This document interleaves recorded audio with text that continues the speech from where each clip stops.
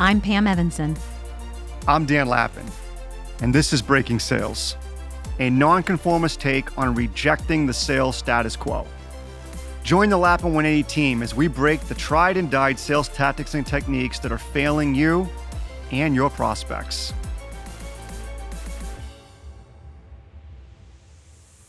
This episode is going to build off the last two. So the first one we did was Mindset Impact Part 1. We talked about consistency and outreach, the quality of outreach, and what we listen for, and how all three of those things are directly impacted by the type of mindset that you bring into your conversations.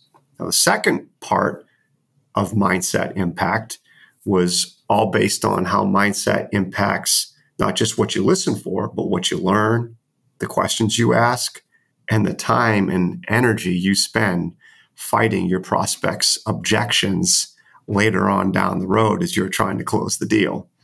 This last one, Mindset Impact, part number 3, is going to talk about how much time we spend chasing prospects based on our mindset, our ability to compartmentalize, and our ability to manage biases. I think those are 3 great topics for today. Pam, what's your thoughts? Why don't we start with the time you spend chasing your prospects? For our listeners who are familiar with us, you know this is rooted in scarcity. So when you're chasing, it's rooted in that scarcity. You need or want something from the prospect. I think about this one, I think a little bit differently than most, Dan.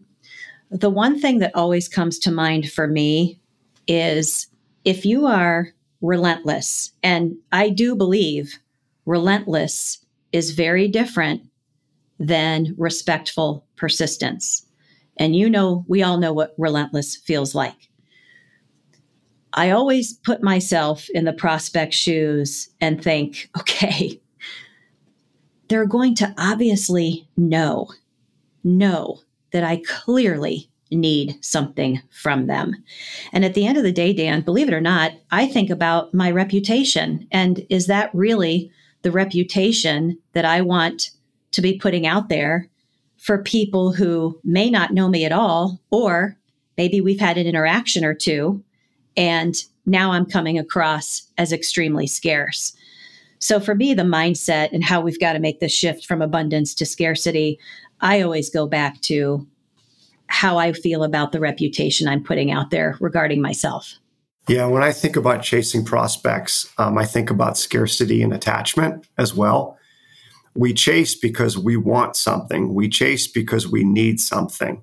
Yet in life, there's so many philosophies out there that share and tell us, stop chasing, let things happen. I can equate this to dating, right? When we all dated, for some of us a long time ago, but when we all dated, how effective and successful was it to chase somebody? Maybe on a rare occasion, you got a date or an extra date. My gut is it never worked out 95% of the time.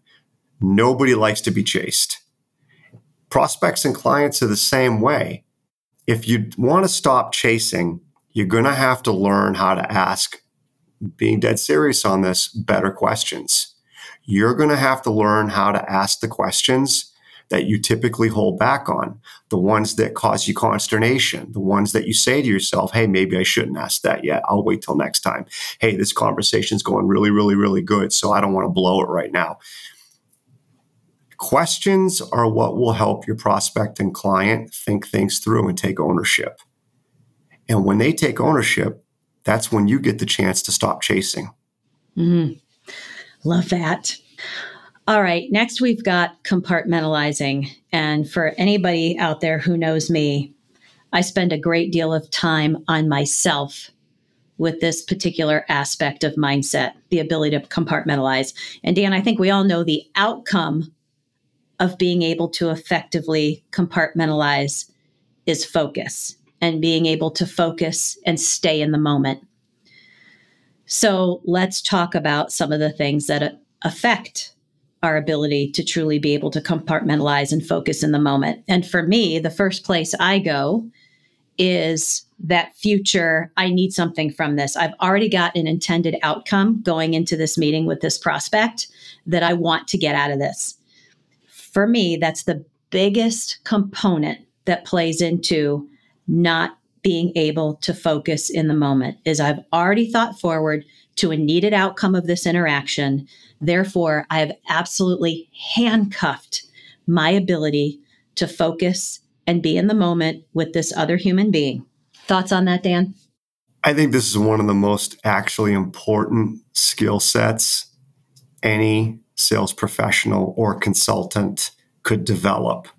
Brian Decker was once on our podcast, and he talked about the need for athletes to compartmentalize before they go on the field, right? They had to get so focused in the moment, Pam, to your point, right? They have to learn how to really learn that skill set of letting go of some kind of result or outcome or finality. Navy SEALs, Eric Potterat, a good friend of ours, right, who coached and mentored and trained Navy SEALs from a mental standpoint, always talked about the need for Navy SEALs to work on their ability to compartmentalize emotion. It's paramount to their success, right? And then you have this gentleman, right, who we've not met yet, Steven Kotler, who talks about this ideology of flow or this state of flow. And he's constantly talking about, as high performers in business or as athletes, right, the need, all right, to manage our emotions and focus our energy, compartmentalize all the distractions. So I'm a huge fan of this one, Pam, and it's all about mindset, to your point. If your mindset is of neediness, of scarcity, focused on your own narrative, you will never be able to compartmentalize those thoughts. Well, and the other piece for our listeners who are in a sales role, every time you're with your prospect throughout, whatever journey they're taking with you, you'll never make strong connections if you're not focused on that listening and that learning, demonstrating to the other person that you actually care about what's coming out of their mouths and you're listening and paying attention to what's coming out of their mouths. Yeah, let me hit home with that, Pam. It's such a great point. For all of our listeners, have you ever been in an argument with your significant other? Never. Right. Never. Most of the time, if not all of the time, the argument is intensified or escalated because of the inability to compartmentalize. Because you have a stance in that argument. You have a point you want to make, and you might be right, but you're attached to making that point. You're attached to the stance that you're taking. And so you are no longer in the moment listening to what the other person's saying. Your objective in that moment is to prove your point. Great example. And so the power of compartmentalizing is incredible. My poor husband, my probably standard line when we're in an argument is, "Are you even listening to me right now? I don't think you're even listening to me right now." Because I can always tell when he's not listening. Pam, I have to say I'd love to be a fly on the wall for one of those arguments. Right? Oh, there's a lot of eye rolling coming from my husband during our arguments. Okay, number 3, Dan. Bias. How mindset affects your ability to keep your biases at bay. Your thoughts on this one first? This is such a huge topic. It's hard to even think about where to begin and end. But for our listeners, our biases blind us. That's what they do. They blind your prospect and your clients too, but they blind us. For instance, biases, right? You go to some kind of development workshop, some training workshop, and you hear a new idea regarding business development. It's your biases that will hold you back from accepting, thinking, debating, or doing. Because see, we as human beings, we innately get attached to anything that we spend energy on and effort. The more energy and the more effort we put towards something, right or wrong, good or bad, doesn't matter. The more effort and energy we put toward it, we become attached to it. And so that's what makes it so difficult then for us to accept or even debate and consider sometimes doing something different. And Pam, like you and I always talk about, right? It's so easy and so common for all of us. We always overestimate what we currently do, how we do it, or who we do it with. And we underestimate what we could gain by doing something different. And so biases hold us back from being the best version of ourselves. I like that, Dan. And the way I think about this one too, our ability to demonstrate our neutrality has to start with our ability to understand when our biases are starting to affect that. As you know, Dan, I took a few psychology courses during COVID, and I like the way one of the professors explained this.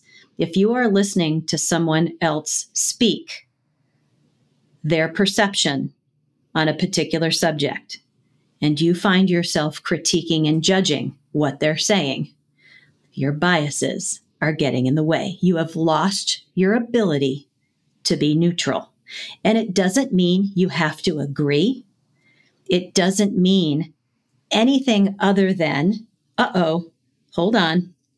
I'm starting to critique and judge. That's not what I'm here to do. I'm here to understand their lens. And, for myself, I always try to think, you know what? People make decisions for different reasons, and that's okay. My job is to understand their reasons, not critique them and judge them. And to your point, Dan, I have very strong biases, as you know, on certain subjects, and it's very hard to understand when your biases are holding you back from understanding potentially a different way to go about something. Yeah, when I think of biases, Pam, I think of insecurities. When we feel like something is challenging an ideology of our own, an experience of ours, it can cause us to feel insecure. And that's very normal. And truth be told, that's one of the things I do to try to minimize my biases. I try to remind myself, okay, Dan, don't be insecure here.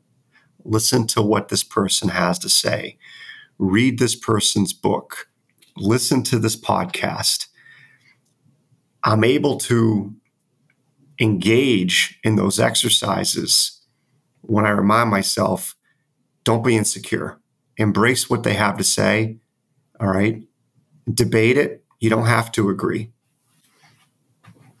Okay. So in this episode, Pam and I have talked about chasing prospects, the incredible skill, and I do mean incredible skill, of being able to compartmentalize. And oh, by the way, to our listeners, it's a journey. All right. Pam and I work on it all the time. It's an amazing journey, but learning how to try to compartmentalize your emotions is so powerful. And then lastly, we talked about biases. And Pam, you and I know we could have done 5 episodes alone on biases. For sure. The next episode we're going to talk about is bringing this all together regarding trust. And we're going to focus on, and we've done this before, we're going to focus on the power of questions. And here's why. For some of you, your industries are pulling back right now. For some of you, your clients are losing budget. There's a tightening going on because there's an uncertainty for 2023 on what direction the economy is going to go, or how deep or steep will it be. And innately, when human beings are under duress and there's uncertainty, and this includes companies too, there's this tendency to pull back, to revert to status quo. We all do it. When we're under duress, right, we pull back so we can try to gain control and mitigate risk. So do your prospects, companies, and your clients. The only way that you're going to be able to move through that effectively is through the power of questions. So, Pam, I think the timing of this next episode on the power of questions is spot on. It is perfect. Looking forward to it, Dan. Thanks for listening to Breaking Sales. If you want to get engaged with us outside of the podcast, be sure to go to our website, lappin180.com. Go to Contact Us. You can also engage with us on LinkedIn at Dan Lappin or Lappin180.